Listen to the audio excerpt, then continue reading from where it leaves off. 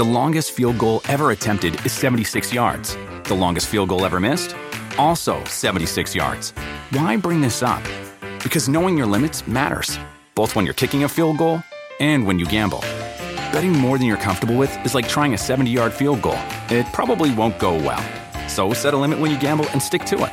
Want more helpful tips like this? Go to keepitfunohio.com for games, quizzes, and lots of ways to keep your gambling from getting out of hand. Do you want a beautiful lawn? Enter TruGreen, the easiest way to get a great lawn. Just water and mow, and they'll do the rest. Weed control, fertilization, aeration, and more. TruGreen is the official lawn care treatment provider of the PGA Tour, and they have a verified best price, which guarantees you the lowest price with no compromise on quality. You do you. Let TruGreen do your lawn care. Visit TruGreen.com, TruGreen.com, to get the best lawn at the best price with the best people. Guaranteed. Talk is Jericho, baby. Talk is Jericho. Talk is Jericho, mama. Talk is me. Welcome to Talk is Jericho. It's the pod of thunder and rock and roll. And today, he's been with the WWE for nearly 30 years. That's right, 30 years, and he's pretty much done and seen everything. I'm talking about downtown Bruno. Harvey Whippleman is here. You're going to love this conversation. He's talking about his very first wrestling gig, setting up the ring when he was 13 years old for a local promoter in West Virginia, his hometown. You'll hear how he hooked up with Jerry Lawler in Memphis and ended up managing Sid Vicious. Great story about making the jump to the WWE and managing there, and how he's been able to stay with the company for nearly 30 years doing everything. He has done it all. He's been a manager, he's been a wrestler, he's been a referee, he's been the women's champion, he's been what else has he been? He runs the backstage area. He's done it all. Downtown Bruno. You're not going to want to miss this one, but first, you're not going to want to miss what I got to tell you about Dallas Page and the deal he's offering you guys on DDP Yoga. He wants you all to live the healthiest life you can, so do I. That's why he's now offering 30% off the DDP Yoga app and all DDP Yoga related merch. 30% off, right? Dallas is calling this the Hall of Fame sale because, as you know, he's about to be inducted into the WWE Hall of Fame. Congratulations to him. So he's celebrating this huge honor, this huge occasion with a great deal for all you. You guys know how much I believe in the DDPY program. I can't say it enough. I wouldn't be the 61-minute man if DDP hadn't helped me overcome my back issues. I wouldn't have beat the crap out of Kevin Owens the other night and code broke, gave a code breaker to Samoa Joe. I'm rocking it, man. Ready for the road to WrestleMania. Thanks to DDP. Also in the studio right now, recording the new Fozzy record featuring some of the best singing of my career, which is all based around the core, which is what DDP helps me with. He can do the same for you as well. He can help you get that core into shape. I do DDP Yoga everywhere and anywhere. I open up the app. I get to work wherever I am, backstage at the venue, in my hotel room, on the bus, whatever it may be. The app makes it easy, and it's got a whole new set of workouts on it so you'll never get bored. The app's also got tips for healthy eating and recipes to keep you on target. It's everything you need to live a healthier life. I think that's why so many of my friends in the DDPY program, all of you, a lot of my fans, a lot of the friends of Jericho, cheer me on, man. You guys are all doing DDP Yoga. And right now, if you're not doing it, here's your chance, because you're going to get 30% off the DDP Yoga Now app and all related merch at ddpyoga.com/Jericho. That's 30% off hats, t-shirts, yoga mats, heart monitors, and so much more. All the swag, all the merch is there for you at ddpyoga.com/Jericho. 30% off everything. It's the biggest sale ever on the DDPY program, so take advantage of it. Celebrate Dallas's induction into the WWE Hall of Fame and get on the path to healthier living at the same time. Go to ddpyoga.com/Jericho. That's ddpyoga.com/Jericho. Do it now. Do it right. Do it quickly. Change your life today. Get in the best physical and mental shape you've ever been in, and do it now. ddpyoga.com/Jericho. Make it happen. And also, if you want something else to happen, I got a great new campaign going over at represent.com/Chris Jericho. It's the You're a Stupid Idiot t-shirt flying off the shelves like hotcakes. And one of the reasons why is I'm donating a portion of the proceeds supports the JDRF, which funds type 1 diabetes research. That's the juvenile diabetes research. It's one of the greatest causes I've ever been involved with. The shirt is only available for 2 weeks, so you got to get on it now. That's represent.com/Chris Jericho. You're a Stupid Idiot. It's a great t-shirt, and it goes to help a great cause. Go make it happen. Change some people's lives. Let's make make type 1 into type none, and let's do it now. Talk is Jericho. All right, so we've been talking about this for a while. We're in, it's not even Memphis, it's like Mississippi. Walls, Mississippi, Soto County. The home of downtown Bruno. Does anyone ever call you that anymore, downtown Bruno? That's all they call me. Okay. Here. I mean, because Yeah. Bruno's my real name. Right. But nobody here in this area thinks of Harvey Whippleman. They don't know who it is. I mean, I'm a make-believe legend because I don't believe in the legend bull crap. But I mean, around here I am. I mean, my biggest honor, really, if you can see that picture right there on the wall, that's something Lawler drew years ago. Which, right here? Yeah, the Legends of Memphis. Yeah. Got my picture on it, which made me feel pretty good. Wow, yeah, because you got all the guys in there. Dutch Mantel, Lawler's on there, downtown Bruno, Eddie Gilbert. And that's basically, that's where you started, was in Memphis. Absolutely. Right? Mm-hmm. Because here's the thing, it's like, and it's one of those things, I've been in the WWE since 1999, and there's only a few guys that have been here as long as me or longer, and you're one of them. I started at 89 in WWE. 89 in WWE. And you talk about a jack of all trades. You have done everything from managing to refereeing to, we'll talk about winning the women's title, being a chick. And now you're kind of like a concierge sort of thing. Would that be a good term for it? Concierge is a good term. The truth is, I'm like head gopher, which I don't care. I got zero ego. Right. But, hey, it pays the bills. Right. I get paid weekly. Very weekly, but still. You get paid weekly. Yeah, right. So what are some of the jobs that you have to do now? Well, like I return rental cars. Mm-hmm. Some people need it. Because that's something to just explain. For example, a couple weeks ago, we had to get on a bus and go straight from Anaheim Raw to the airport to take a flight to Australia or something. Right. So you drive your car in, and it's like, find Bruno, give him the keys, and you take the cars back. Right, which I'm happy to do it. Right. And just different things. Like I get food for the top guys and the executives, which, I'm happy to do it. And I always have a little credo. I do things for people that I have to do it for, and the people that I want to do it for. Mm-hmm. And other than that, if I don't like you, unless the office tells me to do it, I'll be too busy to help you out. There's some guys, I ain't gonna lie, that I just don't like. Right. I mean, I don't want to talk about Vader, the piece of crap. I don't want to talk about Leon Vader White that never drew 2 cents in the business and is a piece of crap that has zero talent and can't work. What did he bully you around or something like that? No, nobody's gonna bully Okay. me. I'll be honest with you, Chris. I mean, I'm a little bitty guy. I couldn't, fight, beat nobody up, but I'm not gonna let nobody walk over me. He's a liar. Years ago, you remember 900 numbers? Yeah. Early 90s, mid 90s, the 900s get the information. Right. Yeah. Before Twitter and before Facebook internet, yeah. and internet. So Jim Ross was running the 900 number for WWE. He says, Bruno, go tell Vader to come in and do an interview with Howard Finkel for his, the 900 number. 900 number, yeah. So it's right after his match with somebody. I don't remember who it was in the old arena in Fresno. And I said, Leon, they need you to come in. Get away from me. I ain't doing it. I don't want to do it. So then Jim Ross come to me later. Did you get Vader to do his interview? I said, no, he said he wouldn't do it. He told me to get away from him. He was rude about it. So Jim Ross and Jerry Briscoe called Vader aside with me standing there and said, Leon, how come you were rude to Bruno and wouldn't do the interview? He never approached me.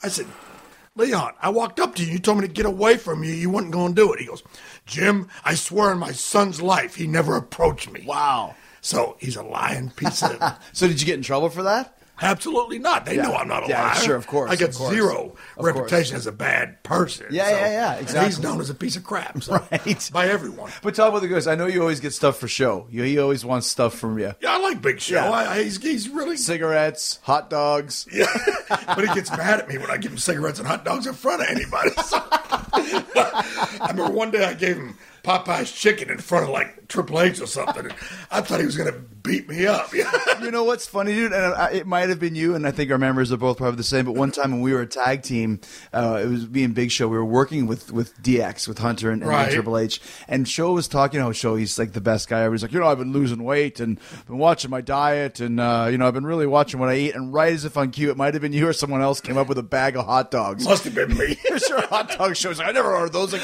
you gave me the money for them. Get out of here, Bruno. Yeah, you're right. Right.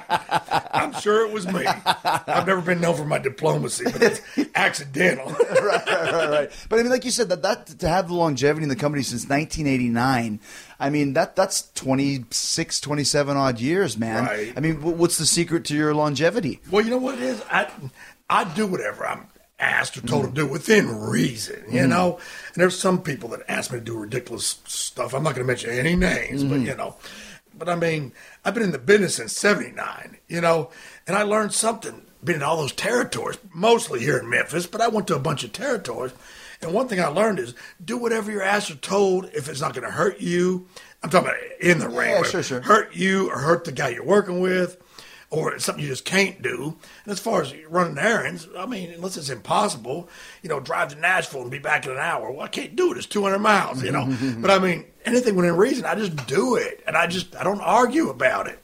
It's something that Vince told me a long time ago. There's no job too big and too small. Right. From the biggest job to the smallest job, it's all part of being on the team. Right. You know what I mean? And to having no egos. I got even when I was quote unquote the top manager, I had no ego because you know what? You know why I was the top manager? Because the guy with a pencil made me the top manager, not because I was so great. Right. Because if you had to be great to be a top manager, well, let's just be honest now. There's a lot of guys that were top managers that sucked, but the guy with the pencil decided to put him in that position. So, Well, you mentioned being the top manager. Tell us some of the guys that you managed.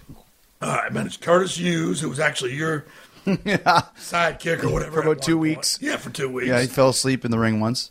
Yeah, well, I mean, he must have been watching tapes of his own matches. Boom.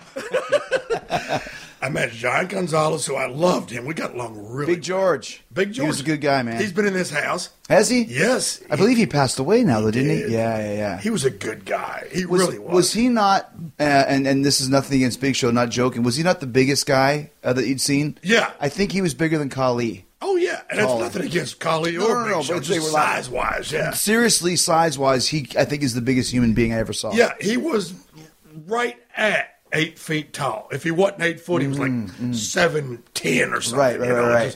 But he's been in this house where you're sitting. Yeah. What were some of your duties with him? Was it just manage him, or did you have to drive him around? No, I drove him. Okay. Plus, I managed him. I did all the interviews. It's funny. He was bad diabetic. I mean, that's not funny. I don't mean funny. No. I mean funny. Yeah, like, the funny thing is. Yeah. He'd like call me at 4 a.m. Remember, there was no cell phones back then, so he'd have to call my hotel number. Oh, Bruno, I need turkey sandwiches now. Oh, I'm shaking. And I'd have to get up at 4 a.m. and go, where are you going to find a turkey sandwich at 4 a.m.? Gas station, maybe, or whatever. Yeah. Find a 24-hour Kroger's or whatever. And I would do that for him, you know, and I didn't mind. He wasn't a dick about it or nothing. Can I say that on the... Yeah, of course you can. Okay. But I mean... Because I was in Japan with him, just to back this up. He had to eat every 2 hours because his diabetes was very bad. Right. He couldn't feel, this is 94, so probably right after he left working with you. Right. He couldn't feel his feet. His extremities were getting bad from his diabetes. And Right. walking across the street was like walking a mile. He was very, very Yes. bad at that point. Yeah, so he was getting that way when I was managing him. And a funny story about him. Now, let me just say this so everybody knows. Now, as you know and I know, WWE is very good about the wellness. If they think you've got a concussion, by God, you're getting tested. Anything, right. But back then, it wasn't that well known. That's the way it was, yeah. Yeah. So in I think it was 94, SummerSlam, he wrestled Undertaker. And the deal was after the match, me and him got into it. Me and Gonzalez, they were going to turn him babyface. So they had him choke slam me in the ring at SummerSlam. Well, he didn't know how to work. And I heard this from Undertaker and Randy Savage and everybody that he can't work. Well, I found out myself because he picked me up and threw me down from way. Wow. He's 8 foot tall, plus his arm is however long. Right. From like 13 foot in And the you're air. about 5'2" or so. Yeah. And he slammed me down and knocked my head because he didn't protect me or nothing like Undertaker does. And literally, I was knocked out. Have you ever been knocked out in the ring? So It's like a that, weird, yeah. Yeah, that white, like that flash bulb thing in your eyes you can't see. And I'm laying there like I'm hearing phones ringing and stuff. I used to hear that like on Gomer Pyle, but it's true. Yeah. And everybody, I guess, reacts different. But I was like laying there. I couldn't see. I was knocked out. Phones ringing. And the agent at the time, we call them producers now, but the agent was Rene Goulet. He goes, "Get out of the ring." I said, "Rene, I'm knocked out." He goes, "Well, be knocked out in the back. It's a pay-per-view." Get out of there. Yeah. So he dragged me up on my feet, and I can't even see. And I'm in the back, and all I did was just sit in a stool in the shower for like an hour. And then I'm not one to complain even then, but I couldn't drive. So I had to leave my car at the Pontiac Silverdome or whatever. Not the Silverdome, the Joe Louis Arena? No, not Joe Louis. The one up north in Michigan. The Hills. Yeah. Something Hills. Whatever. Yeah. We'll find Palace of Auburn. There you go, Auburn Hills. Yeah. That's the one. So, and I had to get a ride to the hotel, and then I had to get back there next day and get my car. But probably I had a concussion. I don't know.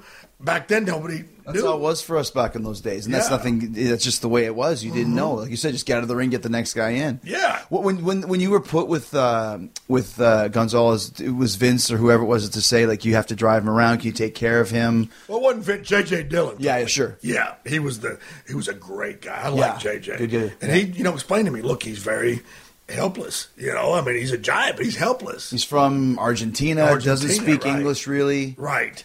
Now, speaking of giants, you mentioned Silva a while ago. Mm-hmm. So when he came in, Howard Finkel asked me to drive him around, okay? Which he was a big, dumb guy, dumb as a box full of doorknobs.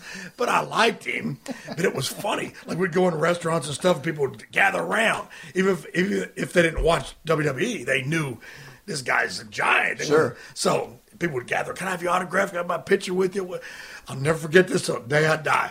We were somewhere, and we were getting ready to go in a restaurant, and Silva says, Bruno, when we go in restaurant, don't tell people I'm giant. I don't want them to bother me. This is a guy that's like 7'7". And he, okay, Kind of just implied. right, implied. You kind of are a giant. Right. So I said, okay, I won't tell nobody you're a giant. Thank you to Bruno. And everyone starts coming around. I told you not to tell him I'm a giant. Right. I like how your voices make them sound like the Iron Sheik or something. Like I told you not to tell him he's a giant. He's like Count Dracula. Every foreigner I do sounds like Iron Sheik. I can't help it. So okay. So you had Gonzalez. You had Curtis Hughes. Who else did you manage? Bully Busnick for like 10 minutes. And, He was only in the company for about 10 minutes. yeah, I'm a nice guy, but just didn't have a clue. Yeah, sure. Couldn't work. What about Sid? Sid, I'm not familiar with that. That's probably the biggest name you managed, right? Sid, yeah. Yeah, talking about Sid Vicious, Psycho Yeah. Sid. I just talked to him about an hour ago, as a matter of fact. Yeah. Now, were you guys friends from... Yes. Because he's from this area as well, right? He lives like 9 miles from here, Oh, okay. Yeah, we talk all the time. We're good friends. Okay. What happened was, the deal with me and Sid, this is my home territory, Memphis, back when the territories were here. And after about every 9-10 months, Lawler would say, Bruno, find someplace to go for a while, because I'm getting burnt out because it's weekly shows. So I'd go to Kansas City. I'd go to Alabama. I'd go to different territories. So Robert Fuller was booking Alabama, which was red hot back in like 85, I think. Is that called Continental? Continental, exactly. And he goes, Bruno, yeah, we'd love to bring you in. He goes, but we need a big guy to do the Lord Humongous gimmick, with the hockey mask and the whole From Mad Max, the movie. Yeah. And there used to be a guy named Jeff Van Cant that did that gimmick, but he quit the business and became a cop or something down in Mobile, and they didn't have nobody for the gimmick. And I says, well, I know a guy, but he's real green. 'Cause at the time, Sid had just barely been in the business. I said, Robert, he can't work. He goes, we'll camouflage him. We'll get him down here. How's he look? And there was no internet back then. I had to send him a picture. And he goes, oh, my God, this guy. He goes, he said, look, unbelievable. It's like $1 million. So they brought him in, put the mask on him, and he worked a main event program with Danny Davis and Wendell Cooley. I don't know if you remember that, because you're a student of the business. And we worked with everybody. Dutch Mantell, Tracy Smothers, everybody. He must have dwarfed all those guys. Yeah. Besides Tracy, those guys are all really small. Yeah. And Tracy's just tall, but he's kind of a skinny tall. Right, Yeah. exactly. Right. But, it was just the camouflage, just worked around him, basically. And so anyway, I got him his first full-time job in the business. And then I came back to Memphis after a while because Lawler, I'm ready to come home. Because, I had my house here. I didn't have this house then. I had my trailer house. But I was having to pay the bills there and plus on the road. So I always wanted to come back home. So every time Lawler said, all right, come on home. So I gave my notice down there and I came back home. So then Sid said, man, things are going rough down here without you managing me. I'm just not getting over whatever. So anyway, he came back to Memphis. And that was his first time as Sid. because he was always humongous. So he came back to Memphis as Sid, and then I managed him here. So he always said, okay, when I go to WCW, I'm going to be there calling me. I'm going to bring you in. I didn't want to go to WCW. I really didn't. I was happy. I was making decent money here at home. I didn't want, because back then, you worked there, so you know, but I mean, back then, it was, you had to move to Atlanta. And I didn't want to move to Atlanta. I wanted to stay right here. So then Sid says, well, I'm going to WWF, which was F at the time. He goes, you want to come up there? Yeah, I guess. I don't know. I'm happy here. I'm in charge of the rings. This is in '89. I was in charge of all the rings. That was my job here. Plus, I refereed for Memphis. For Memphis, yeah. Which was, the whole territory, And I was making a good guaranteed money. And I had a ring truck, and I had a crew, and I was doing well. I didn't know if I just wanted to leave and go. And I told Lawler, I said, shit, they want me to go have a tryout with WWF, but I don't know. I'm happy here. He goes, you mean WWF called you and you're going to stay here and put up the ring? I said, yeah. He goes, Bruno, as of today, you're fired. I said, King, what am I going to do for a living? He goes, you're going to manage in WWE. He goes, or F, whatever. You stupid idiot. Yeah. I said, but what if, I'm not managing no more. I'm a ring guy now. I'm not used to managing anymore. He goes, it's like riding a bicycle. Get up there. I says, what if they decide they don't like me? He goes, well, you can put in an application here. Is King the guy who got you in the business, or you started with him, it seems? He's the one who gave me my break. Okay. I was in the business. I worked for Bob Geigel as a ring man and a referee, making nothing. And that's down Kansas City area? Kansas City, right. That was in '79, the year I broke in. And then Rocky Johnson, I met him in Kansas City. And he says, hey, man, he goes, my father-in-law runs Hawaii, Peter Maivia. Still got the referee shirt. It's up there, yeah. Yeah, beat up. And everything. It says Hawaii Wrestling on the referee shirt, yeah. That was in like '81 or something. He goes, why don't you come over there and manage? They need a good manager over there. I says, Hawaii? Yeah, come on. So he brought me over to Hawaii, where I starved to death. But even though this is my home area, believe it or not, that's where I met Lawler, in Hawaii, not here at home. Okay. And I says, I want to manage in Memphis so bad. Oh, my God, that's my dream. Because you grew up where in Winnipeg. Winnipeg. So you watched the AWA. AWA. I get what you're saying. This is the local territory you grew up watching. Right. Yeah. So I wanted to come, and so, you're not ready. Plus, we got Hart, and we got this and that. He goes, but, stay in touch. Jimmy Hart was there, yeah. Yeah. So when Hart left to go, I think before he went to WWE, he went to work for Ole in Atlanta. So there was an opening for a manager here. And I met Lawler, like I said, in Hawaii. He said, stay in touch, stay in touch. I said, it's me, it's Bruno. Please, give me the chance. He finally said, Jesus Christ. He told Randy Hales, he says, we're going to get this guy up here and give him a shot so he can fail and we can get rid of him and he can quit bugging us. Right. Lawler will tell you that. Shut this guy up. Yeah. And then I say this, like I said, I got no ego, but I'm also honest. I came in here and I got over, and that was it. Now, what did you do to get over? You know what? First thing, I can say this without question. And if I'm wrong, I'll accept it. But I had the first catchphrase ever in the business. Not The Rock, not Stone Cold, not me. It's like Mama says, it bees that way sometimes. And I got over. Man, I got out there. When I said that, I couldn't even get the third word out of it. Everybody in the audience said would say it. And Didn't Sid use that later on in the WWE? He did it to just mess with me. Okay, yeah. Mama said it bees that way sometimes. Right. That was my expression. No, but you were a heel, though, right? Yes. Okay. The people turned me babyface after a while from that. I made a living saying that. Mama says it bees that way sometimes. And you know what? And I'll sit here, and I've never admitted this before, but I consider you a close friend. I stole it from Iceman when I managed him. Iceman King Parsons? Yes. And he knows, and we laugh about it. But I made a living saying that. And that's what got me over. That and knowing how to manage. Okay? Tell us how to manage, because it's a lost art form in this day and age. It really is. Well, the first thing is, I'm there to get you over if I'm managing you. I'm not there to get myself over, because if I get you over, I'm going to get over. I know when to shut up and stay in the corner. Don't be arguing with the lady in the front row when you're doing a high spot. Maybe if you're doing a rest hold, a chin lock or something, then I'll argue with the lady in the front row. But when I first got smart to the business, I was working for Bob Geigel. No, I take it back. Working for Dale Mann at MCW right before I went to Bob Geigel. I wasn't even completely smart to the business yet. I was still a ring man. Oh, yeah, I know the business. I want to manage. They had me out there managing.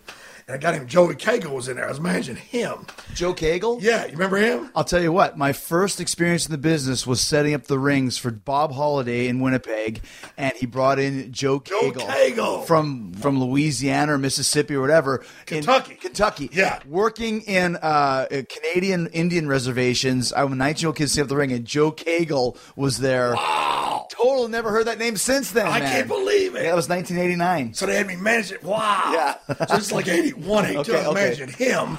And the referee leaned over to me. I'm managing at ringside. I'm an experienced manager. Yeah, bullshit. I'm like 18 years old. Yeah. He goes, I don't even remember who the babyface was, but he says, okay, when he hits the ropes on your side, trip him.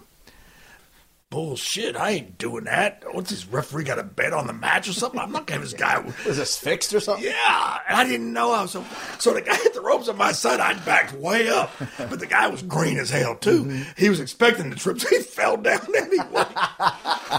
Oh my God, did I get cussed out in the back? Right then I realized, it's a work, because I thought the referee was against the guy. I didn't like him. That's where I learned the business. Right there, that was my training. I was never trained ever. Right, you just got in because you were a fan. Yeah. Well, I wasn't even a fan. I was a fan of eating. And, I don't mean Bobby eating. I mean eating. Oh, eating. You're a fan of living. Yes. What happened was... I thought you meant Bobby eating food. Oh, he's my friend, too. I get you. But, yeah, there was a wrestling show. I've been here pretty much my whole life, but I was born in West Virginia.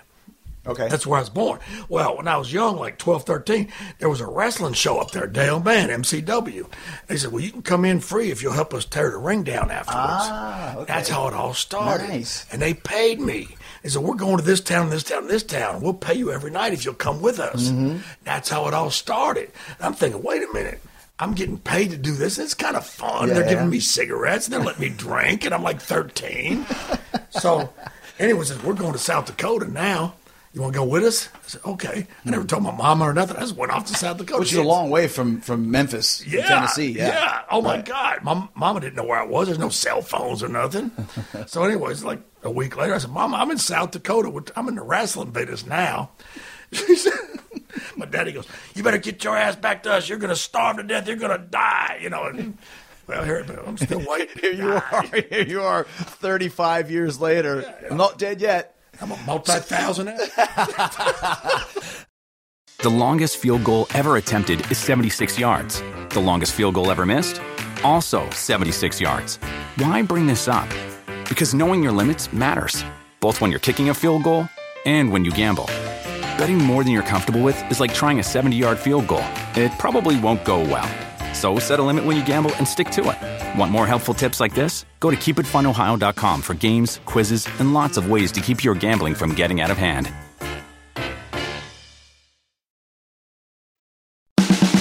This is Talk is Jericho. Let me just say this, too, for people that don't know.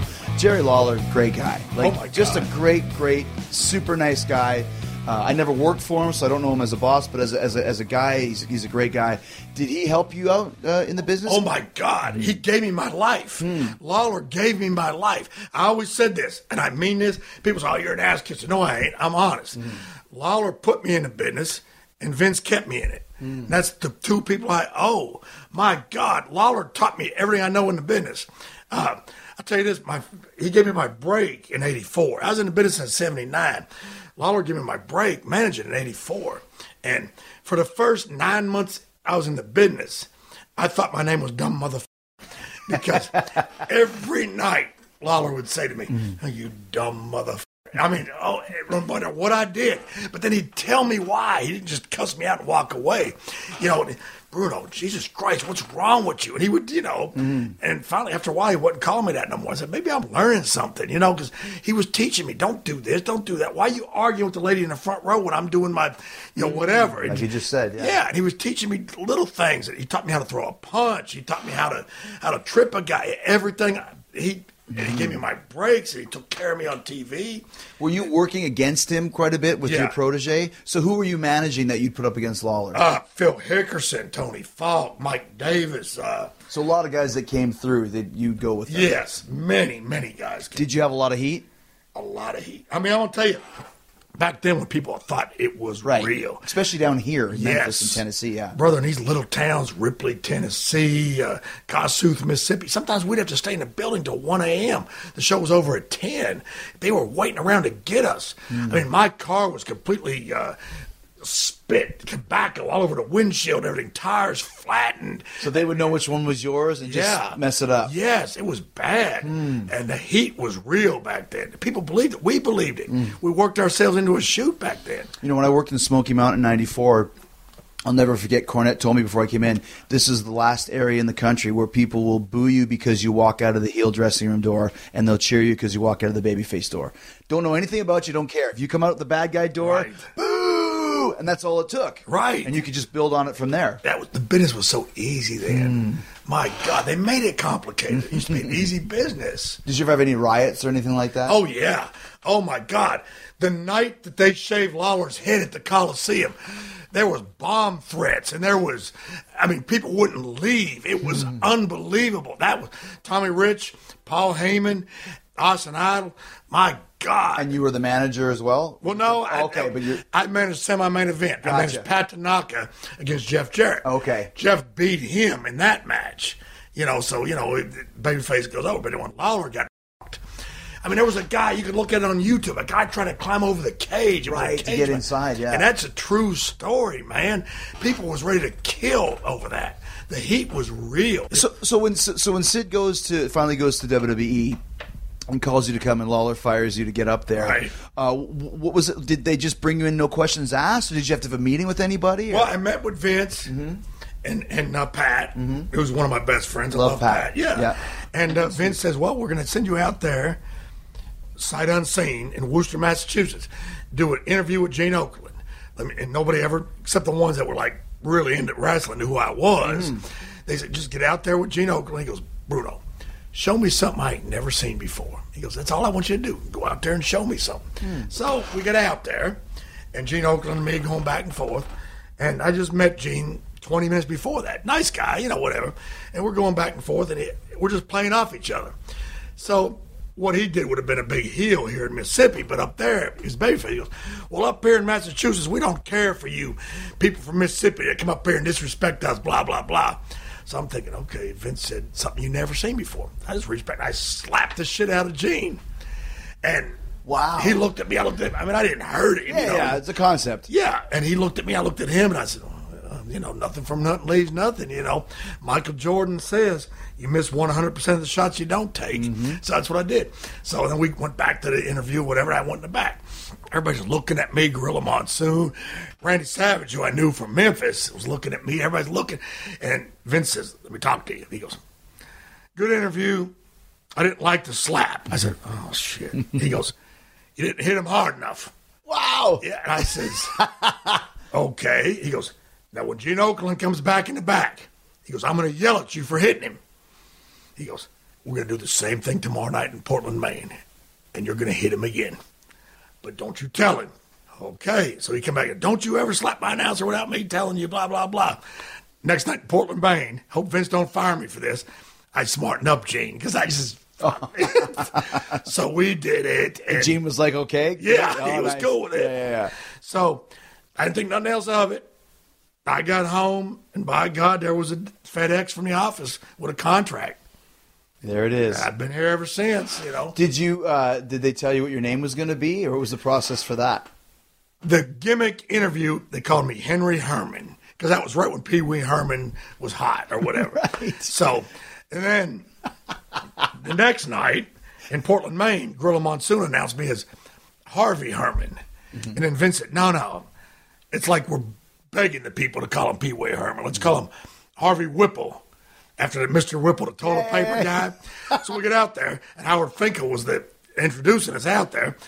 And Howard said, Harvey Whipple, man. He just threw the man. I don't know why, but it's stuck ever since. How did you become a doctor? Because Sid said he wanted me to check his opponents after, are they still alive with the dial 911. After the opponents were beaten, right. You would come and check their heartbeat or something, right? Right. Yeah, knock it over like a fart in a spacesuit, but still. So now you're in the big leagues, man. Like you said, you never wanted to leave Memphis, Right. and you do. And what was it like for you to go from the Memphis territory to the big leagues of WWF? Truthfully, it wasn't that big of a transition for several reasons. The traveling was the only difference. Right. But, I mean, 80% of the guys I knew, because I've been in the business 10 years already. The guys that didn't come through Memphis, I knew from Louisiana, I knew from Alabama, I knew from Kansas City. So, it was, it was like, oh, Bruno, remember me, blah, blah. And I was always good to everybody. I was never a dick to anyone. So I know when it's, that's that guy that was a dickhead to me. And I didn't do it. Everybody talks about in the business politics. I don't go for that crap. I'm a nice person.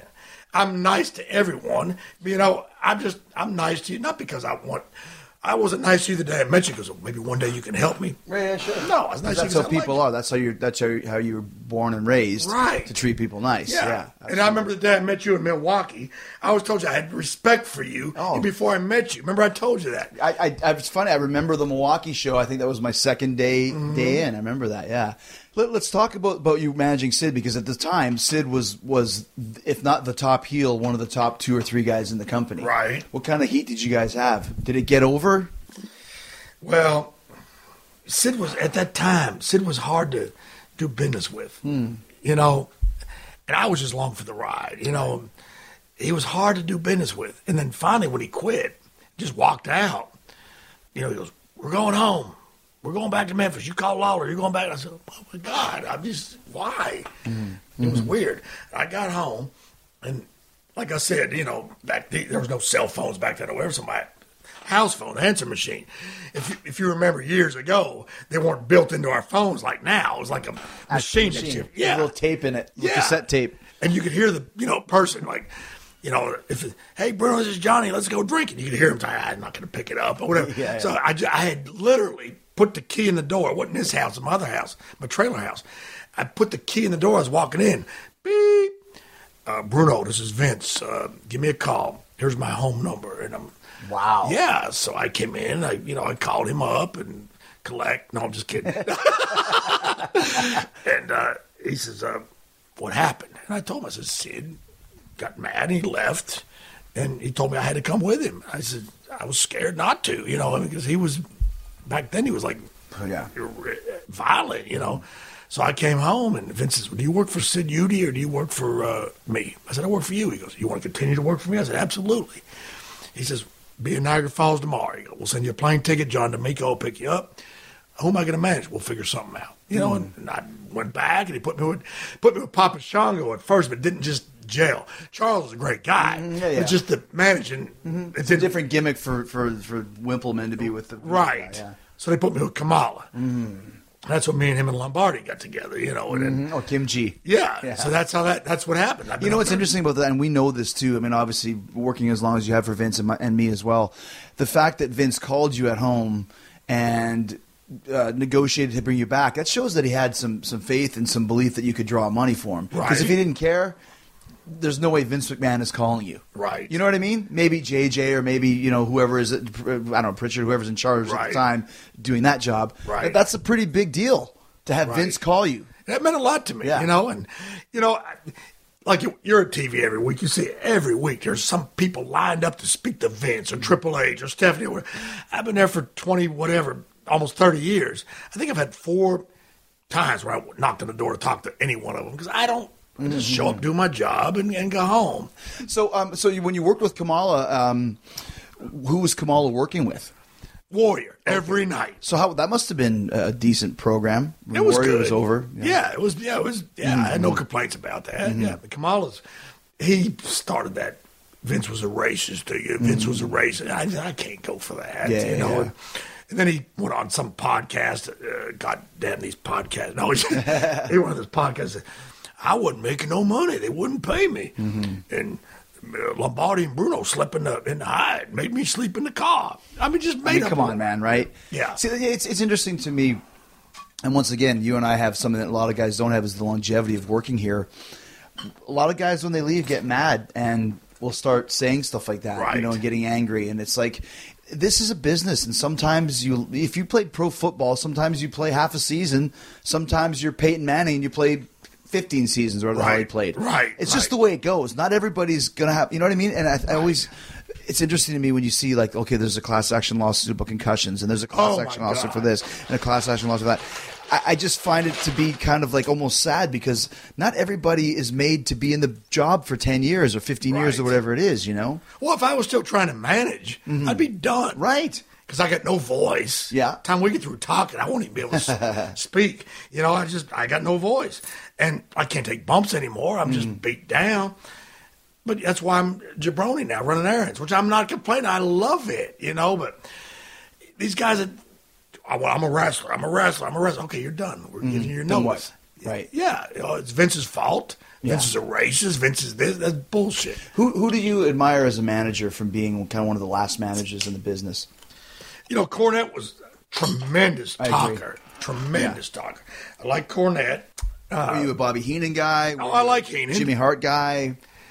Me and Jimmy Hart's Memphis guys, so we have to, we have to jail. But no, Hart's good. I mean, Hart was. If one for Let me Hart, put it this way: who understood the concept of managing the way that you just explained it? I think Hart. I think Cornette for sure. Myself, Heyman. Heyman's a different kind of manager, though. Like when he was here in Memphis, you know, he came in for a while. He was the more serious manager. I got heat, but I was the ha-ha manager. Like, I was the one to put my hand on the apron and let Bill Dundee stamp on it. I'd jump around and tell the referee, look, he stepped on my hand. And Bill would step on my other hand. You know, right. Like that wasn't Heyman's like thing. loser wears a chicken costume or something. Yeah. That'd be you, right? Yeah, that was always my thing, which I was happy to do it. But no, Heyman's good, but a different type, you know.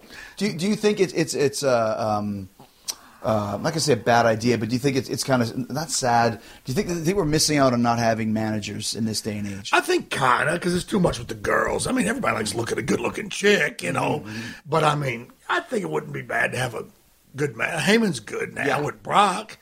Get another guy out there that manages. But the problem is there's no territories no more for them to learn how to manage. Right. You know, I got my training on the job in every territory in the country. Right. You know, well, I mean, I didn't work every, but sure, you know but that's how you learn. That's how you get your stripes to get to the big leagues. Right. You've already been in the business for 10 years. That's why I was in the business for 9 year before I got here. But right. Let's talk about. You mentioned everyone likes looking at girls. You actually, and I don't want to look at you, but you actually were the women's champion. Right. Boy, that was a screwed up deal. What was the deal with? Tell us the story with that. Because I had the idea, the same thing we did in Memphis years ago. Lawler's third wife, Stacy Carter, the cat, Miss Kitty, whatever. Right. She wrestled here in Memphis, and I did a thing where I wrestled her a lot here in Memphis. We had decent matches. I wrestled Jacqueline many times here in Memphis. And she'll whip your ass. Oh yeah, she's yeah. But we had good matches. So I mentioned to one of the writers or whatever. I said, hey, why don't we do a thing where I wrestle one of the girls, kind of like the Andy Kaufman thing. Were you a TV character at the time? Yeah, I was still kind of a washed-up Harvey Whippleman. I was you're still on. Yeah, managing like Quang, you know, somebody that meant nothing or whatever, you know. And that's before I was behind the scenes like I am now. I was just trying to do anything I could. You were refereeing for a bit, yeah. Yeah, little things. So I said, okay, yeah. And they came with this idea. I'm going to put on a women's wig and an outfit, wrestle in a swimming pool full of snow. And oh, my God, I can't do this. I was going to have a little bullshit match I'm so used to having it with my eyes closed. We went out there and literally had the worst match in the history of WWE. Now it was Stacy, the cat, versus Harvina. And it sucked. It was horrible. Horrible. But really, what they did it for, they wanted to put the belt on Jacqueline. They knew damn well that Jacqueline got in the ring with Stacy, she'd probably break her in 3 pieces. They knew I'd work with her. And now I was just transition one-day champion so Jacqueline could beat me in Detroit the next day and have the belt. That's what it is. Have the title. I'm sorry. Sorry. We don't have belts here, pal. No belts. No belts, just titles. Okay, so yeah, you add that to your list of accolades. Yeah, it's my big accolade, yeah. It's funny, too. You mentioned before about Rocky Johnson and about Peter Maivia, and I noticed you got a picture on the wall here of The Rock, nice inscription. He actually did the foreword to your book. Right. What was your Did you know Rock when he was a kid? Oh, yeah. From those days in Hawaii, or Hawaii, and then when Rocky came to Memphis too, right? when he first came to Memphis to wrestle for USWA, the Memphis territory, he had no money, nothing, not even anything, and he stayed with me. Really? Yes. In your house? Yeah. How did because of your relationship with Rocky Johnson? Yeah. Okay. And I knew Dewey. Mm-hmm. That's what I call him. That's what his dad calls him. Yeah. Dewey. Yeah. I knew Dewey when he was 13, 14. We used to run together. We were, good friends back then. So, I'm going to start wrestling. I'm coming to Memphis. Stay with me till you get a few checks under your belt, whatever. Stay with me. I bought him his first car. He'll tell you that. It's on Jimmy Kimmel. It's on George. Really? Yeah. It was a cheap old beat-up car from a crack guy, but still. What kind of a car was it? I think it was a Thunderbird, but it was a beat-up one. Wow. The longest field goal ever attempted is 76 yards. The longest field goal ever missed? Also 76 yards. Why bring this up? Because knowing your limits matters, both when you're kicking a field goal and when you gamble. Betting more than you're comfortable with is like trying a 70-yard field goal. It probably won't go well. So set a limit when you gamble and stick to it. Want more helpful tips like this? Go to keepitfunohio.com for games, quizzes, and lots of ways to keep your gambling from getting out of hand. There's something I want to ask you about because you were actually in the car when, and a lot of people don't know this, Joey Morella, never met him, but apparently a great guy from everyone. Mike Chioda told me, and Jimmy Corderas and yourself, Right. actually fell asleep at the wheel and got in a wreck. And I had no idea that you were in the car with him. Yeah, and like that the freaks guy. me out because driving down the roads so many times I start nodding off. And I Right. got to pull over on the side of the road. It's something that happens for us driving so much. Right. I mean, what an experience for you to Oh, my live through. God. We were coming back from Ocean City, Maryland, going back to Newark on July 4th, 1994. And I was driving. Now, to this day, nobody can drive. I have to drive, period. Mm-hmm. I got to be in control. And I'm the same. I do not like someone else driving anywhere. so Joey goes, man, I'll drive. Brother, I know you're tired. I said, all right, Joey, you okay? Don't worry, dude. I'll wake you up if I get sleepy. Okay. He woke me up all right. I heard bam, bam. I thought, what the hell? And I heard all this shattering glass, but at the time I thought it was rain because it was like, Did you sleep? Did you fall asleep? I fell asleep. Yeah. Laid in my seat all the way back. Thank God or I'd have been dead. And I realized what was happening then. But boom, the car was rolling. I said, oh, my God. I just remember saying this. I just held on for dear life. I said, Jesus, take me to heaven. That's why I remember saying that because I'm a very big Catholic, And all of a sudden the car stopped. And it was revving like a son of a bitch, like NASCAR. And I wouldn't know you from Big Show without my glasses. I'm blind, Well, God took my glasses off of me during the wreck. I really believe it. God did it because I couldn't see nothing. And I reached over and I was just feeling around and I found the ignition and I turned the car key, off. yeah. And I pulled the key out, which you shouldn't do that. You can't do it when the car's in drive. But I did. I mean, I'm not saying because I'm superhuman. Maybe Something the wreck- went down, yeah. Yeah, whatever. Had you guys rolled? Many times. Wow. Many rolls. And it was just silent then. Nothing. I thought, oh, my God, I'm alive. I said, Joey, you're dead, ain't you? He didn't answer me. I said, Joey, you're dead, ain't you? I mean, he didn't answer me. I said, oh, I know he's dead. It's funny. Right before I pulled the key out, when the car was revving, I turned it off. Before I got the key out, the radio was still playing. To this day, I'll never forget it. Patrice Rushen, Forget-Me-Nots. Send me forget-me-nots. You know that song? That was played on the radio. How I remember that, I don't know, but it's... So, You'll never forget it. yeah. So what am I going to do? Holy shit. I'm reaching around, can't find my glasses. I could hear the highway and see the highway, the lights and stuff. I crawled up over the embankment. I'm waving my arms. Nobody would stop. Well, the car's so far down over the ditch, can't nobody see it. So they probably thought I was just, some, bum or something. Nobody would stop. I crawled back down.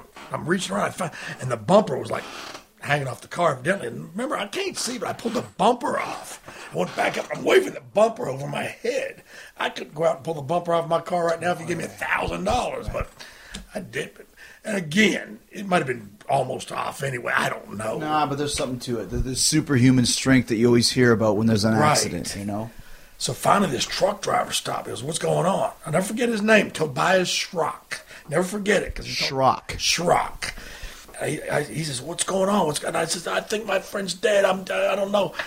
All of a sudden, it lit up like Times Square. There was cops and ambulances and everything. So they put me in the ambulance. I said, please find my glasses. Please, I can't see. I mean, literally, I'm helpless. I couldn't walk to my front door. I'm blind. So you'll be all right. You'll be all right. They put me in an ambulance and take me to the hospital. Still, they won't tell me if Joey's dead. But they get me in the hospital. I'm laying there. I got IVs in my arm and all this whatever. And this guy came in to talk to me. Oh, sir, everything's going to be all right. And blah, blah, blah. I thought he was a doctor. I says, okay, well, what's the prognosis? Well, do you believe in the Lord Jesus Christ? Whatever. I said, yeah, but are you my doctor? He says, no, I'm just here to, take you into the next world. He says, there's a priest giving me my last rites. Oh, my gosh. Yeah, so to this day, I'll show you. Were you that messed up? It's a funny story. You can see the scars where I pulled the Yeah. Right out of your wrist. Yeah, out of my wrist. What happened was, I wasn't hurt hardly at all, except I broke my nose. My nose hit something. So when I was yelling, help, help, help, the blood was going down into my lungs because I was screaming, help, help, help. Well, the initial x-ray thought I had 2 punctured lungs. Oh, wow. They thought I was going to die because the blood was building up into my lungs. But it wasn't the case. But they thought I was dying before they brought the main doctor in to, Right. So I said, I'm not going to die in New Jersey. Send me to Mississippi. Now, I've got the police report in my safe deposit box across the highway. It's in there. It says it. I said, I ain't dying in New Jersey. Send me to Mississippi. Send me to Mississippi. I kept screaming. Anywhere but New Jersey. Yeah. I just want to die here. Yeah. I want to be cremated and thrown in the lake in Lakeview where I grew up. Right. So, long story short, they found out I had 0 punctured lungs. That was from me screaming and yelling, the broken nose, and then finally this doctor came in, and he still wouldn't tell me Joey's dead. And then I said, oh, and then this cop came in and found the Halliburton, which back then we had Halliburton. Gotta have the Halliburton. Yeah. Well, thank God, because that saved my spare pair of glasses, which is in the case. They gave me my glasses, and I could see. It was like a brand new thing. I said, can I use a phone? And again, no cell phones back then. I called Lombardi. He was off that week for some reason. He was doing house shows. I don't remember what it was. I called him up. It was like 4:30 in the morning. I remember his wife, Sandy, that you met. She says, uh-oh, this can't be good news. And I says, I'm in a hospital in New Jersey, and I think Joey's dead. And he goes, let me talk to the doctor. And the doctor told Lombardi that Joey was dead. They didn't want to tell you. Yeah. And Where were you supposed to be going to? home. It was the last day. You were supposed to get to Newark and then fly home. because you missed your flight. Yeah. Okay. So, yeah. Wow. Yeah. What did you ever speak to Gorilla Monsoon about it? Yeah. He called me up. That was a big relief. He said, Bruno, I don't blame you in any way. He goes, Nor should he, but you never know how people are going to react. Yeah, right. He goes, it wasn't your fault. He goes, I'm just glad you're alive and this, that, and the other. So I took a week off TV. I came back the following week. It's Harvey Whippleman. And Gorilla was like, okay, Harvey Whippleman, you're managing so-and-so. And I looked at him. He looked at me. This is right after the death. And I said, you big fat son of a bitch. Or, I Cosby, you big fat, well, you little weasel. Okay, boom. In other words, we broke the ice. We're back to... Right back to work again. Yeah. But it was rough, Yeah. I went through a lot of shit. It's hard when your friends go, especially in that situation. Yeah. I'm sure it still bugs you to this day, even just driving, maybe falling asleep a bit, nodding off. Then I've got certain people that'll say, you have to go all the way to the next town. Oh, no, I'm not going to do it. Well, if you don't, we ain't paying for the room. I said, okay, don't pay for the room. I'll pay for my own room. Mm-hmm. F you, certain people just never been in the business like us, and they don't understand. You have to drive those miles, man. Yeah. Talking about some good stuff again. It's funny because I'm looking around your house here. You got pictures all up on the wall. Looks like you've met like tons of celebrities and people that have come by the show. Who some of your favorites that you've seen over the years? Well, Burt Reynolds was a super guy. Nicest guy I ever met. Yeah. Nicest guy ever. Was he on Raw or something? Or? No, he WrestleMania 10. He was just something. Right, bell ringer or whatever. Yeah. The nicest guy. Yeah. What? I was so impressed by what a nice guy he was. I flew from L.A. to Memphis with Angie Dickinson. Nice. Remember her? Yes. And she's pretty hot for the back in the day. back in the day, policewoman and all yeah. that. Well, she was coming to do a movie in Marshall County, which is the next county east of here. And she's never been to Mississippi before. She was like 70 years old or whatever. And she just talked to me about Mississippi the whole way from L.A. to here. Tell me about this, tell me about that. I mean, she thought she was going to get off the plane and go there. It was going to be like Klansmen in the street and, people picking cotton and getting whooped. And I said, no. She didn't know. And she was, she was a super nice person. That's great. I'm trying to think of so many I met. Let's just get whooped. Yeah, she didn't know. She was like, she didn't know. Do you? Who are some of your favorite performers that have been in the WWE over the years? Well, to me, without a doubt, Lawler's the best. Lawler really is. I mean, he's just got the psychology and the moves and everything he does looks good. Shawn Michaels, of course, is without saying tremendous. Yeah. And I'm not saying this because you're sitting in front of me. I mean it. I love watching you. You're Thanks, man. you're one of my favorites to watch. Thank you. I enjoy your matches. Psychology, mechanics, which that's what working is. Combination of both. Sure. You can have one but not the other. Yeah. And to me, and this is years ago, but I think Don Morocco was unbelievable. He's like one of my Forgotten favorites. guy, I think. Yeah, and he's tremendous. I think Don Morocco is just unbelievable. When you were working with Sid, managing Sid, did you guys work with Taker? Yeah. Did you guys have a WrestleMania match, Taker and Sid, or was that? That was later. I wasn't managing Sid no more then. Yeah. Okay, because I put Taker up there for just an amazing performer for his size. undoubtedly. One of the greatest. I just didn't know because I remember Sid and Taker had a feud. I didn't know if you were involved or not. Yeah, kind of, but not majorly. I managed Taker one time. Really? Here in Memphis. Really? Yeah, it's on YouTube. I managed him as Master of Pain, or Mean Mark, I think, against Bill Dundee. And, it's on YouTube. I managed him one night. When you see a guy like that, and it's probably back in 1986 or something along those lines, are you saying like this guy will be something someday? Or is it like, did you see so many guys? Undoubtedly. Let me tell you about him. I could see it in him, not just because of his work. Because when he first came to Memphis, he was very green. He was hesitant on the microphone, and he didn't have no tattoos. He was just new. Short red hair. Yeah. But you could tell something about him that's, to me, one of the most important things about getting over in the bit is he's very intelligent. And to me, that's more than a lot. I said mechanics and psychology, true, but intelligence. And he's very smart. And you got to be smart. Now, Undertaker, you could tell he's going to be somebody. You could tell, You can see that, yeah.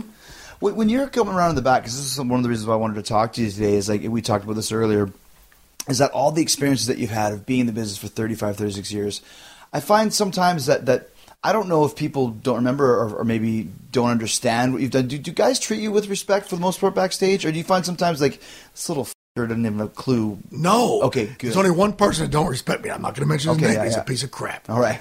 You know how they say time heals all wounds? Well, time wounds all heals. That's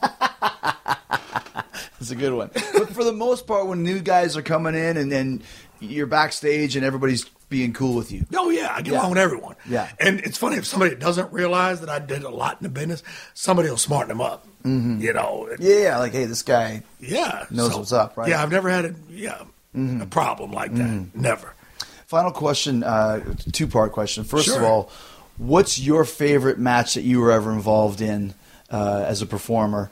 And what's your favorite match that you ever saw as a fan or watching from the outside? It's easy. The favorite match I was ever involved in as a performer was Don Bass. And you remember Don Bass? I don't know I know the name, but I'm from North. Right. Southern guy, right? Right. He died the day before yesterday, believe it or not. Really? Outlaw Don Bass, yes. Is that any relation to Outlaw Ron Bass? Well, not real, but they were the tag team. Okay, so it was Don and Ron. Yeah. Wow. He died the day before yesterday. No kidding. Okay. But years ago, it was, I think it was 87, I could be 86. We built up this big deal. Lawler and Don Bass. Me was Donnie's manager. He was the singing cowboy. We carried the guitar way before Double J, way before. Right. Which is no insult because nothing's new. Jeff probably got that from the Don Bass. It got over big time. We'd hit people with the guitar. You know, either Don would do it or I would do it. We built up to the match with Lawler in the steel cage at the Mid-South Coliseum. And the deal was, if Lawler won, Don Bass got his head shaved, and downtown Bruno was barred for 1 year from Memphis and from USWA. Because I had my starting date in Kansas City, you know, was already, you know. Yeah. Of course, back then everything was kayfabe. Nobody knew it, you know. So the deal was, you know, boom, boom, boom, time to go home. The referee got knocked down. Now, the steel cage wasn't no DQ. It was just so the guy couldn't, you know. Couldn't run away. Yeah. So I climbed up halfway over the cage and threw the guitar over the cage. About that time, Lawler came to, grabbed the guitar, smashed Don Bass with it, knocked him out, got rid of the guitar, woke up the referee, 1, 2, 3. Bruno gone, Don Bass bald. The people went nuts. They're happy. Yes. Yeah. That was huge to me. See, was Jerry booking at that point, or Jerry Lawler booking? Yeah, Lawler, yeah. Because it's such simple stuff, but it works so good. Right. There's no crossbody off the cage, and there's no slam the door. It's just throw the guitar. Right. I'll catch it instead of this guy. I hit him with it. I win. Right. And you look like an idiot. Yeah. You know? And the people they went nuts. And when I was walking back, nah, to that song. And they didn't know. Were you working there when Andy Kaufman was doing his No, it's a little bit before me. Okay. That was before me. Okay, I got you, Yeah. a little bit beforehand. Yeah. Because all that stuff, like talking with Jerry, actually last time I was in Memphis, I went to his house, and just hearing his take on all of that, it's very simple, but it works. Like you said, Right. we've made it complicated. Right. It's not. Right. It's really not. I know. Why'd they make it so complicated? I know, right? I never figured out how a 5'2" Jewish guy from Manhattan knows about violence and fighting and I'm just using that as a general statement. These Is that writers. you? Oh, yeah. Right. I ain't 5'2". I ain't from Manhattan. I ain't Jewish. Not that there's anything wrong with that. No, but I mean, I get the concept of writers to help with certain things, but I always liked the bookers who were in the business. You know, you used to hear about Pat and Vince booking by Vince's Pool for hours on end. Right. It's not like that anymore. Is it better or worse? You can go either way with it, but I like the concept of guys who had been in the biz writing for the biz. Yeah. Because you understood what worked, you know? That's why Eddie Gilbert was so good. Was he? Oh, he was good. Robert Fuller was great. Tell us a little about Robert Fuller. We don't know a lot about him. Oh, Robert was so smart to the business. A lot of people knock him because he was an alcoholic, but so am I. You know, Aren't we all? Yeah. Hardly something to be knocked about. Right. No, he was so smart to the business. He could talk. My God, he could talk a house. And this is Continental? Or Continental. Is this not? Okay, right. And Memphis too, but Continental, he was the booker and the half owner of the company, him and his brother Ronald. And between Robert and Bob Armstrong, who's a great man for the business, Armstrong, man. great guy. This is Road Dogg's father, Yeah. Bob Armstrong's father. So smart, such a good dude. Yeah, great guy. Yeah, I learned a lot about promos from Bob Armstrong, about how to do a promo. Oh, Bob yeah. Armstrong. I Smoky bet Mountain. you did. Yeah, I sure did, man. I sure did. I'll never forget it. Yeah. Yeah, he had that. So him and Robert and Jimmy Golden and Dutch. Look at that learning tree I was sitting under when I was 4 or 5 years in the business. And Robert would explain to me, now, Bruno, you just go out there, paint a picture with your interview. Don't just get out there and get yourself over. Say Mama says it bees that way sometimes, but say it after you paint the picture about what we're going to do Monday night or Tuesday night or Friday night or wherever and he explained to me how to build it up. Oh my God, he was smart. He could talk. Bob Armstrong too. And the thing is, Bob Armstrong would never cuss me out or nothing when I was green. If I Wouldn't did call something, you a DMF? no, which I appreciate Lawler for doing. He didn't do that to meanness. Right. But some guys will cuss you out and just walk away. Bob Armstrong would say, Bruno, when you did so-and-so, here's why you shouldn't have did it. And I'll explain to you why. And that would make sense because he's been in the business 20 years before I got in, One thing I hate to this day, like Bill Dundee runs a little town, South Haven, Mississippi, about 10 miles from here. If I'm free on a Friday night, I'll go over there and hang out and talk to the guys. Sometimes I'll even referee a match. And Dundee always says, hey, if you see something wrong, tell the guys, talk to them. And Dundee got a lot of the guys together and said, look, if Bruno tells you something, listen to him. And if you're not sure what he means, ask him questions, And I told Bill, I says, I can't deal with but guys. I hate that more than anything. I'll tell a guy, blah, blah, blah. Yeah, but. No, not yeah, but. I know what I'm talking about. Other night, these two guys had a great match. Good little heel, good little babyface, good match. But the babyface threw the first punch in the match. And I explained to him, why did you throw the punch at the babyface? I said, you have to understand. The reason you threw the punch is the guy kept screwing you over, grabbing your tights, grabbing your hair, poking your eye. Finally, you had enough of it. You punched him. Then the people will pop. Guess what you just did? You turned yourself heel. Don't throw the first punch as a babyface unless you're Steve Austin or whatever, you know. And the guy... It's such basic psychology, but a lot of guys don't know it. Yeah, they don't get it. Right. Like I've seen the guys in the little town I was just talking about beat the hell out of a guy, kick his leg, stomp on his leg, and pick him up and throw him to the ropes. I said, wait a minute, you just jumped both knees on his leg. He should be in a wheelchair for the rest of his life. You just picked him up, made him run across the ring. That's one of my rules, by the way, in my matches. I never work the leg, and I don't want anyone working my leg. I think it's the dumbest thing because there's no way out. Yeah, and it's boring. It's boring, and you can't get out of it because there's no way.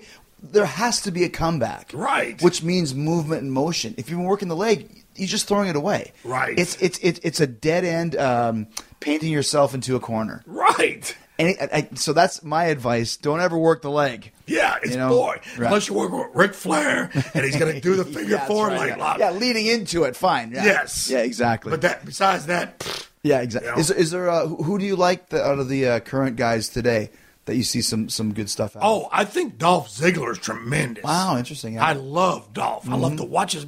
I don't watch too many matches because I've seen umpteen million. Right. I always watch Dolph's matches. I like Dean Ambrose. And again, I'm not saying it because you're sitting. I like watching your matches. Cool, yeah.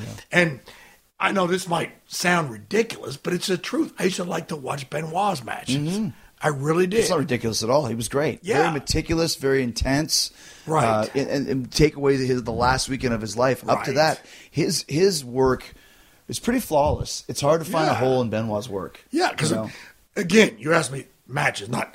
How about his personal life? No. Yeah, you know what I'm saying? Talking from work quality. Yes. Yeah, absolutely. Yeah, I liked his match. I enjoyed his match. Is there a match that stands out to you as one of your favorites that you've seen, or a couple of them? Well, the one that he worked with Bobby Lashley in Atlanta. Wow, interesting. I remember that.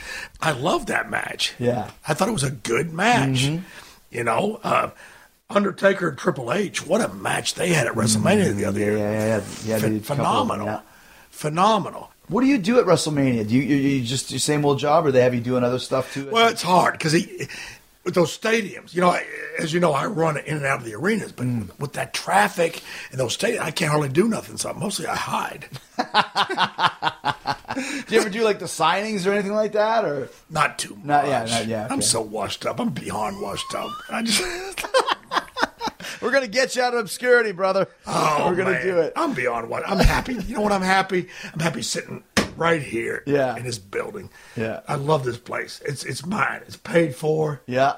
It's got referee shirts on the wall like a sports bar. It's great. I mean, pictures on the wall of Lawler's over there, and you got Clint Eastwood in a fireman's outfit for some reason, which I'm not sure why. Clint Eastwood.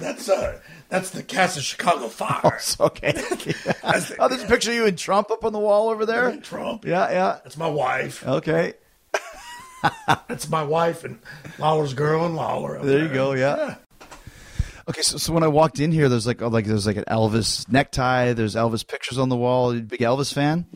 You know what? In this house, Elvis is second only to Jesus Christ. Did you ever meet Elvis or have any good Elvis stories? Or I never met Elvis, but let me tell you, there's a guy named Ernie Barrasso that used to be a big wheel here in Memphis. He owned a Cadillac dealership up on what's now Elvis Presley Boulevard, Bellevue back then, and he was a big executive of all. He owned hotels, nightclubs, whatever. So Elvis came into his Cadillac dealership. Oh, really? Years ago.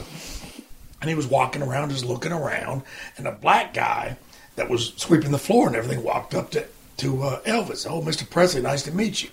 Now, the sales manager walked over to the black guy that was cleaning the floor and said, hey, get away from Mr. Presley. He don't want to talk to you. And the guy, oh, yes, sir, yes, sir. That's how it was years ago here. 60s or whatever, yeah. So Elvis told that guy, he goes, okay, get me is the owner here? He said, yeah, he's in there, Mr. Brasso. We'll get him out here, please. So Ernie Brasso came out. And Elvis said, sir, I'm here to buy a Cadillac for myself and one for each member of my entourage. I'm going to buy 7 Cadillacs right now. Oh, yes, sir, Mr. Presley. Yes, sir, we'll do it. He goes, and first of all, I didn't appreciate the way that man right there talked to that man over there, pointing at the black guy. He says, I'm going to buy all 7 Cadillacs under 2 conditions. You fire him, and all the commission goes to that guy. And Ernie Brasso goes, yes, sir, Mr. Presley. He goes, matter of fact, make it 8 Cadillacs. And he gave the black guy a Cadillac that was sweeping the floors. And this came from Ernie Brasso, the owner of the place. This ain't no third hand. Yeah. He told me. I'll tell you something else about Elvis. He was never called the king when he was alive. Never. Because years ago at the Mid-South Coliseum, these people held up a big sign when he was singing. It said, Elvis the King. Elvis stopped singing. It said, no, Jesus Christ is the king. I'm just a musician. Please take that sign down. Wow. I never forgot that. That's cool, man. Yes. What's your favorite Elvis song? All of them. Elvis, like I said, is second in this house to Jesus Christ. Lord Jesus Christ. The real king. Yes. And the secondary king. Yes. And then my wife. Mom, Sure. Yeah. That's great, man. I mean, Elvis is the man. I mean, in this house, it's Jesus, Elvis, my wife, Lawler, Mom and Daddy, and then my uncle and the rest of them or whatever, you know. So you got 3 kings. You got Jesus Christ the King. Yeah. You got the King Elvis, and then you got King Lawler. Right. All in the top 5. Right. So you're like the prince. Well, let me ask you this. Let's go on one more thing. Do you ever keep up with like the Johnny Depp most recent movie, Black Mass? I know what it's about. I haven't seen it. About the Boston, the Irish Mafia. Yeah. James Whitey Bulger. Mm-hmm, right. Yes, who was a major criminal in Boston, you know, and when he was number 2, America's Most Wanted, and when they got Bin Laden, he became number 1. Huge, you know, villain. Yeah. But years ago here in Memphis, there was Bobby Earwood, Billy Ray Williamson, and Arthur Baldwin were 3 of the main, you know, bad guys, quote unquote, in Memphis, organized crime in Memphis. And that's little Bruno. What are you doing? What are you doing hanging out with them? Well, I used to be a known associate at one time. I was never a criminal. I did favors for them. That's why I learned to be a concierge. You're the concierge for them. Yeah. A little bit different. This is not getting Big Show hot dogs. Right. You're like carrying guns across the state line or something. Well, you know what? It's funny. I wasn't doing nothing like that. I was delivering. I didn't realize because I was 15. You can see I was 15. They had you deliver. And by the way, it looks like you still have a beard at that point in time at 15. I was just starting one, but so they had you delivering packages, boxes of plastic cups to each beer joint in Memphis. You know, looking back now at 51 years old, I realized maybe in the bottom of those boxes of plastic cups there might have been something. But they all associated with James Whitey Bulger. Wow. Yes. All those guys alive now, or they're all dead? All dead. Okay, there you go. Yeah, Billy Ray Williamson, Bobby Earwood, Arthur Baldwin. They're all dead. But that was the. There you go. Memphis. Now, where I got those pictures, which is funny, there's a local. You know, every city has the independent newspaper, you know, like the the main newspaper. Yeah, the Winnipeg Free Press or the Memphis, Journal. Flyer, okay, there you go. Yeah. So they had a thing about organized crime in Memphis in the 80s. And all these pictures were there, and I said, my God, look at me. That's where I got that. Were you unidentified man? Yes, they didn't know it was downtown Bruno. But they all knew James Whitey Bulger. There you go. Yes. Yeah, and delivered red cups to him.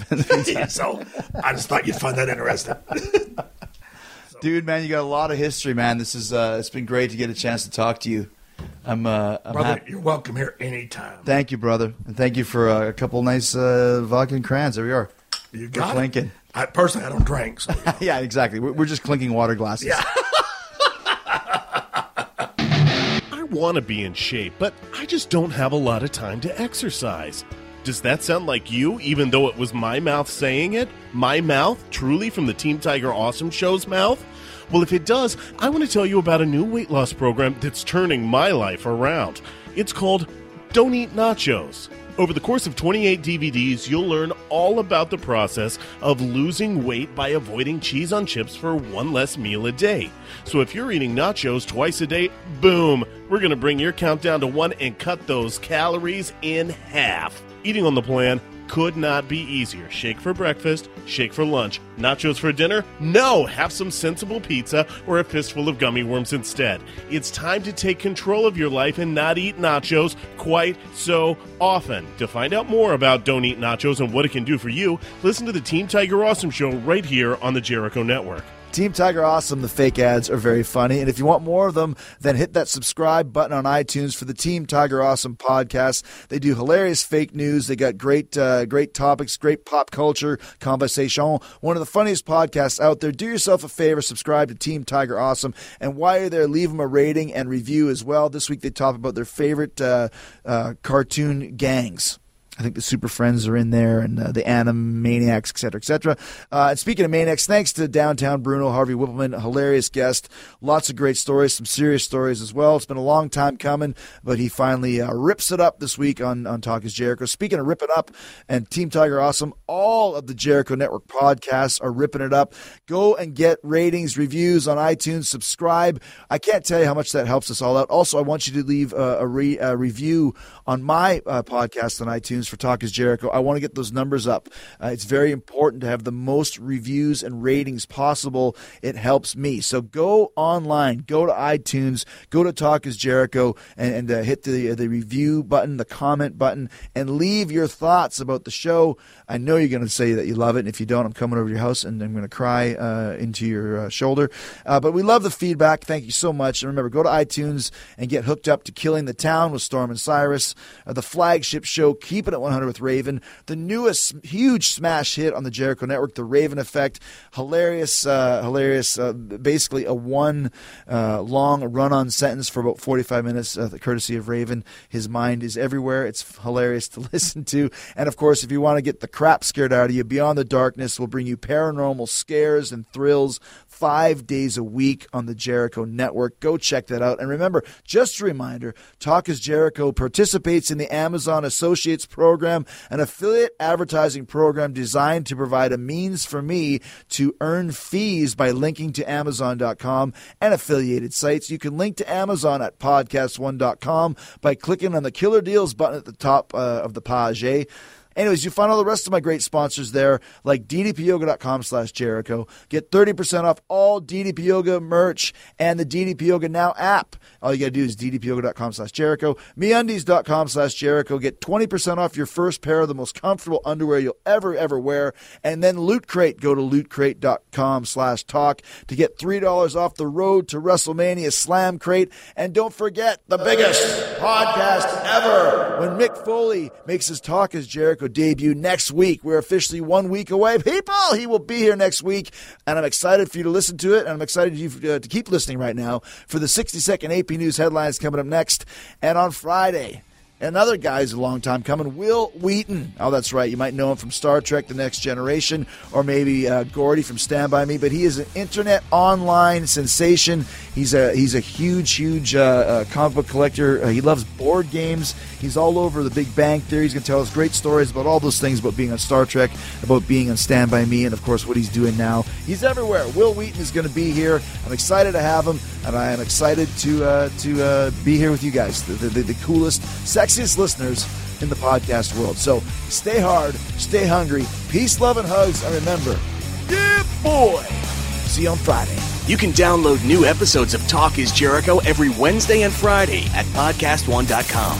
That's podcastone.com.